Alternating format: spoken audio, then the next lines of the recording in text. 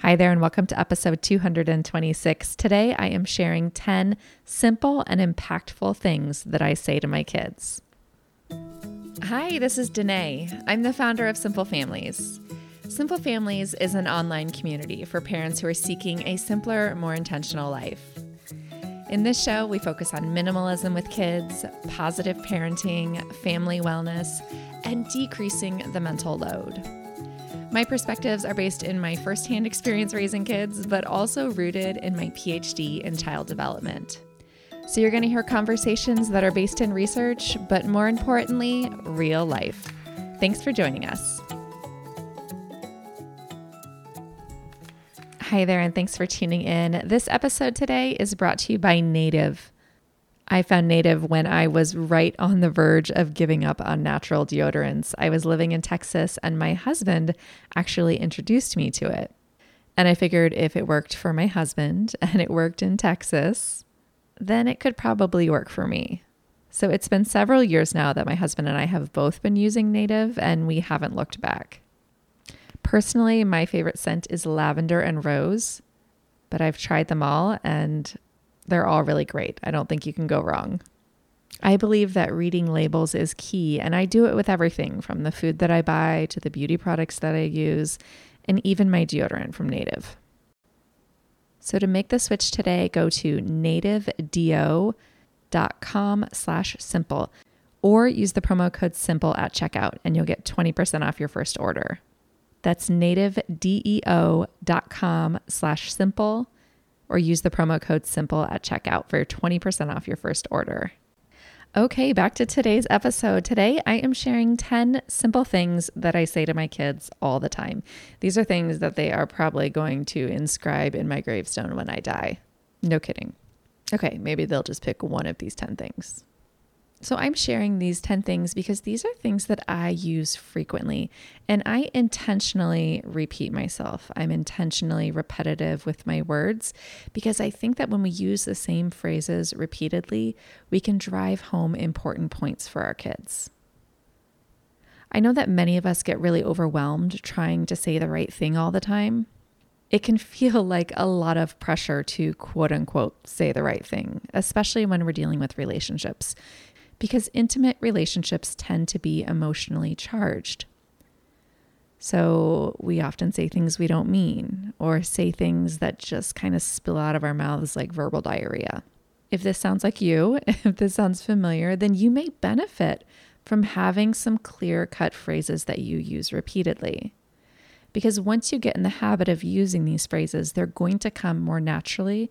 They're going to come easier during times of stress, during times of overwhelm, during times of verbal diarrhea, during times when you feel like you're at your wit's end and you have no idea what to do and no idea what to say.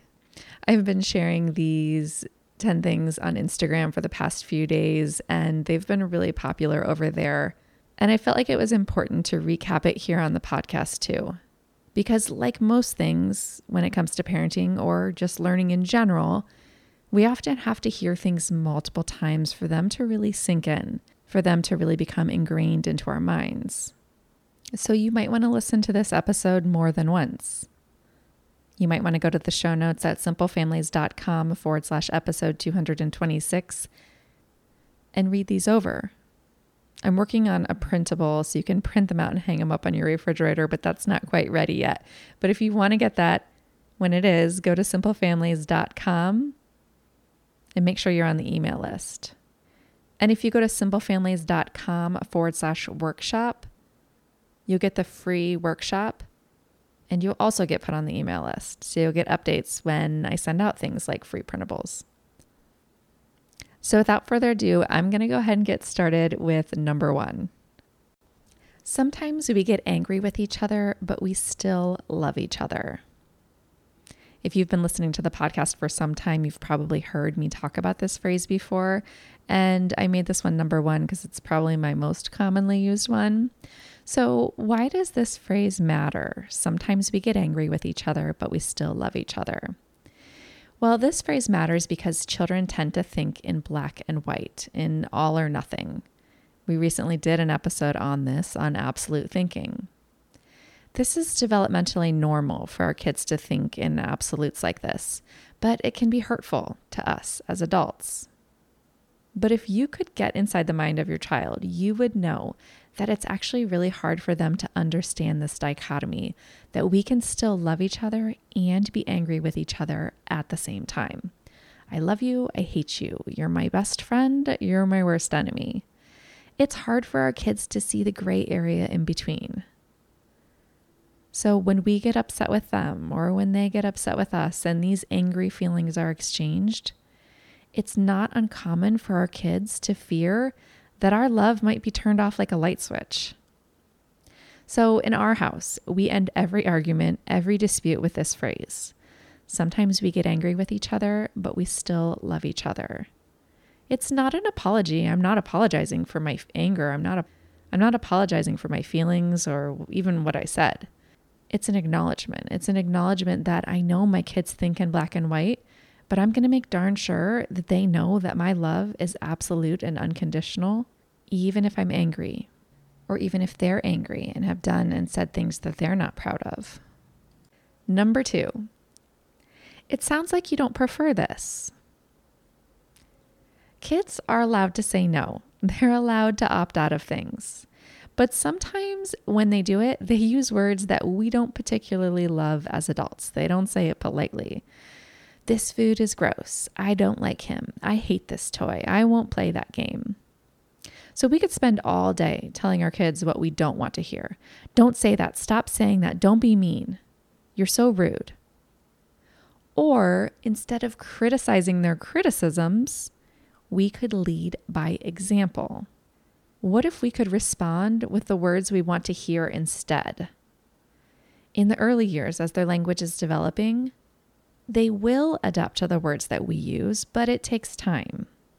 Don't expect to see change overnight. So this is why I respond to most complaints and negativity with this saying. It sounds like you don't prefer this. This allows me to acknowledge their choice and reflect back some new, more desirable language that gets filed away in their brains, and hopefully to be used in the future. Think about this like planting seeds. Number 3, as your mom, it's my job to keep your brain and your body healthy. So if your kids are anything like mine, you hear requests like this. Can I have candy? I need more iPad time. I don't want to go outside. Can I have whipped cream for breakfast? All of those things have been said in my house this week, maybe today. Our kids are persistent and often they want things that we don't want to give them. Full disclosure, I actually use this phrase for me just as much as I do for them. As your mom, it's my job to keep your brain and body healthy. So you see, this saying gives me strength. It makes me feel empowered to stay rooted in my principles so that I don't waver. It also helps my kids to recognize that I'm not just quote unquote being mean. I'm actually doing my job. My job as a mother is to keep my kids healthy and safe. So here's a specific example of how I used this recently. I said this to my son. I know, you don't want to go on a hike. You just want to stay home and watch TV. But as your mom, it's my job to keep your brain and your body healthy. And that means I have to feed you good food and make sure that you move your body a lot. I know it's not what you want to hear, but I'm just doing my job. I feel like in some ways, this kind of lifts the responsibility off my shoulders and allows my kids to believe that there is a higher power that I am answering to, an ultimate parental authority that's going to be checking in on me to make sure that I'm doing my job, which sometimes I kind of wish there was. All right, let's go on to number 4. I feel like I'm about to get angry. So I don't love this one, but it does serve a purpose. So I don't really love it because it feels like a threat. But these sayings aren't about being perfect. They're about being real. So here's why I use this one, even though I don't totally love it. Anger has the tendency to simmer quietly inside of our minds and then explode. So when you're trying to hold in your agitation, you might be sitting and simmering in silence, thinking about all the things that are driving you crazy. And then all of a sudden, you're yelling. You just can't hold it in anymore. You go from 0 to 100, So when I use this phrase, I feel like I'm about to get angry, it's like me going from 0 to 50 instead of 0 to 100. I'm not totally calm when I'm saying it, but I'm also showing some personal restraint. It prevents the full-on explosion for me. So when I notice myself start to get increasingly agitated, like I'm on the path to yelling, I'll say it out loud. I feel like I'm about to get angry. This serves as a warning sign for myself and the people around me that I am doing my darn best to hold it together and not explode. And most of the time it works. My kids usually step back and they give me a little bit of breathing room, and I take some deep breaths and I can calm myself down. So mostly I do it for myself, but I also do it for my kids because they're watching and they're listening and they're seeing me use this self-talk to mediate these intense feelings before they get to be unbearable, before I lose it. They're seeing me take the deep breaths. They're learning how to regulate their emotions by watching me regulate my emotions. And if I was perfectly happy and perfectly calm all the time, I wouldn't be giving them very many learning opportunities. So maybe they should be thanking me for this one, right? All right, number 5. You are more than pretty. You are brave, strong, kind, and clever. In this world that we live in, pretty gets a lot of emphasis. So don't be surprised if your little girl or maybe even little boy approaches you frequently to ask, "Do I look pretty?" And don't be surprised if strangers stop you in the grocery store to shower him or her with praise of how pretty she is or how handsome he is. So how do I respond? Well, I start by affirming my daughter and I say, yes, you are beautiful, but you're so much more than that. You are brave, strong, kind, and clever. So as with all these simple sayings, we use this on repeat. And by using this phrase repeatedly, we're planting these important seeds. It's fine and lovely to be pretty, but it's just a very small part of who we are as women. We are so much more than pretty. Number 6, I'm still learning. I'm a work in progress. I had this poignant moment with my daughter a few months ago. She had a runny nose and I kept swooping in to catch it before it dripped, responsive parenting 101. Well, this infuriated her. She didn't mind me wiping her nose, but she just didn't want me jumping in and putting my hands all up in her face without warning. She just wanted a little respect, which I loved. She wanted me to ask permission before wiping. Totally reasonable, right? And it seemed simple, but it wasn't because I kept doing it. Despite her numerous requests, I still impulsively wiped her nose, jumped right up in there, stuck my hands in her face, started wiping. And I found myself apologizing because she asked me not to do it and I kept doing it. And I found myself saying this, I'm sorry, I'm still learning. Because even as a full-grown adult, I am still learning and I frequently get it wrong. I am a work in progress, just like my kids. And I'm thankful that the people around me are willing to give me the time and the space and the compassion to learn and make mistakes. Because sometimes I do make mistakes. Sometimes I drop stuff and sometimes I break stuff. Sometimes I yell and cry. Sometimes I mess up and sometimes I do stupid stuff that they ask me a million times not to do. And it's important for me to remember these things, that I do all these things as an adult, because I need reminders that it's okay for my kids to do these things too. I'm raising little humans and they are going to frequently get it wrong because they too are a work in progress. And I'm not going to expect perfectly obedient behavior. Instead, I'm going to expect that sometimes they're going to make mistakes. Sometimes they're going to drop stuff. Sometimes they're going to break stuff. Sometimes they're going to yell. Sometimes they're going to cry. Sometimes they're going to mess up. And sometimes they're going to do stupid stuff that I ask them a million times not to do. And what am I going to do?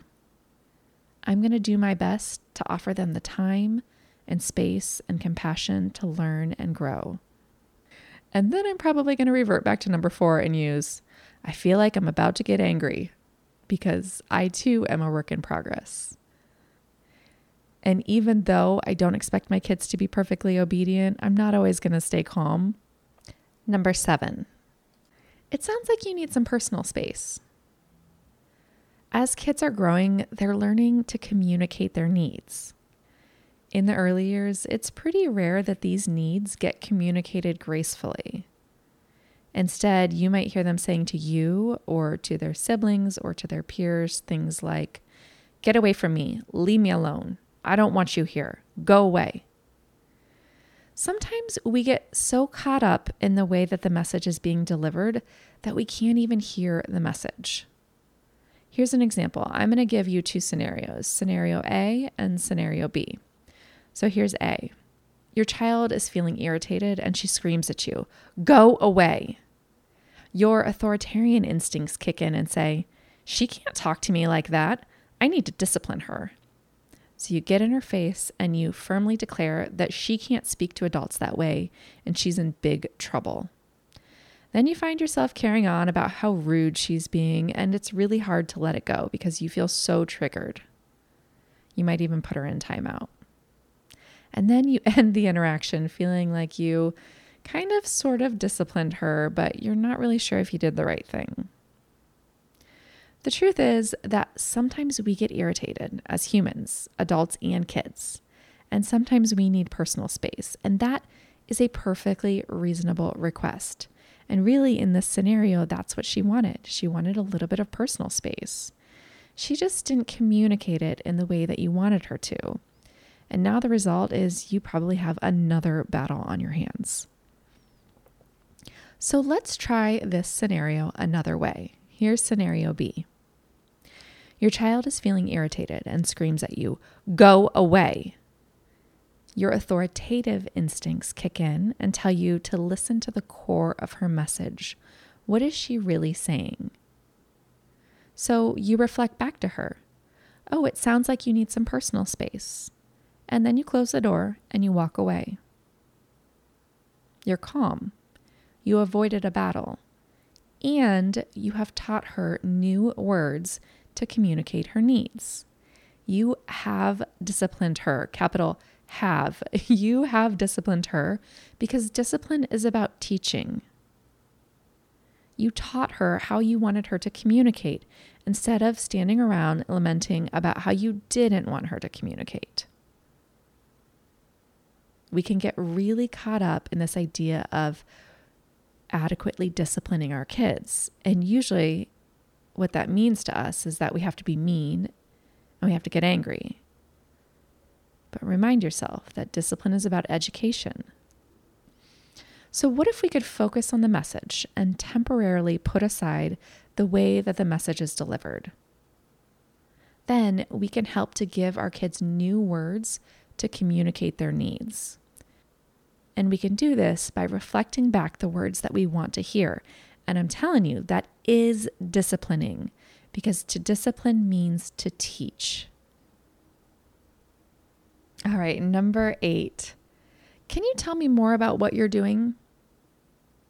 So with this one, I always approach with inquisition, not accusation. Here's an example. One day I heard this crazy ruckus outside of my house, and I walked out and my son was running back and forth along the stone pavers in our backyard, and he had a metal shovel and he was running back and forth, banging and banging on the stone pavers. My first inclination was to scream, "Knock it off! You're going to break something." But instead of going to accusation, I led with inquisition. So I took a deep breath and I walked out and calmly asked, "Hey, can you tell me more about what you're doing here?" So I did this, and he told me that he was making music. And at second glance, he wasn't really behaving erratically after all. He was pretending that the stones were a giant xylophone and the metal shovel was a mallet, and each stone was making different sounds based on their sizes. So instead of being mad, I was actually kind of impressed with his creativity. So what did I do? I told him that he could continue as long as he wasn't damaging anything. So he and I walked around and checked all the stones, and they were unharmed. So I let him carry on. We have to remind ourselves that sometimes there's a method to their madness, and we just have to pause and figure out what it is. We can always strive to approach with inquisition, wondering about what they're doing rather than accusation, because there might be some serious exploratory learning going on. Number 9. Okay, let's do it together. So last night, I did not feel like cooking dinner. I cook dinner every night and it's just part of my regular routine, but there are days when I just don't want to. Days when I'm tired and overwhelmed, and cooking dinner is something I do naturally and normally every day. It just feels hard. And on those days, I would give anything to have someone sneak up behind me and cheerfully say, okay, well, let's do it together. How wonderful would it be for someone to walk up and offer a helping hand? How wonderful would it be for someone to walk up and say, okay, let's do it together when I'm struggling? So this is the phrase that I use when I want to break down resistance in my kids, because we all need a helping hand, even with things we do every day, even with things we already know how to do. What I'm doing here is I'm teaching my kids that family is about working together and collaboration. And to do that, I'm willing to jump in and model this as a family value. When I can help, I'll help. You don't want to put your shoes on? Okay, let's do it together. I'll put one on and you put on the other. You don't want to clean up the toys? Okay, let's do it together. I'll clean up this pile and you get the other one.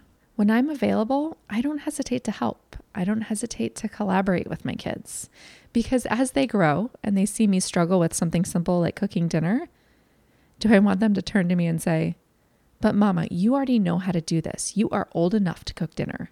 No, I want them to jump in and say, let's do it together. I want them to offer up help and to support each other as siblings, and to support me and to support my husband and to support other people in need. Last but not least, number 10. Wow, you're working really hard on that. So I'm the kind of person that has a hard time keeping my mouth shut. If my kids are working really hard at something and they're immersed in it, the best thing would probably be just to let them be. But sometimes I feel inclined to say something. And when I do, I'll try to praise hard work. Now, praising hard work and noticing what my kids are doing is really moving towards a growth mindset. This idea, if we work hard, we can accomplish anything that we put our minds to. So if my kids are immersed in something, they're working really hard at something, instead of walking in and being disruptive and asking questions or giving suggestions, I might just comment, wow, you're working really hard on that. It allows me to say something. It allows me to notice them without making it about me, without derailing whatever it is that they're so focused on. All right, I hope you've enjoyed these 10 things. These were a lot of fun to put together. Some of these might sound familiar to you because I have talked about them on the podcast before, and I'm going to keep talking about them because just like our kids need repetition, so do we. If you want to see the written form of this, you can go to simplefamilies.com/episode 226. And if you want to stay in touch with Simple Families and get the free workshop, I would love to have you.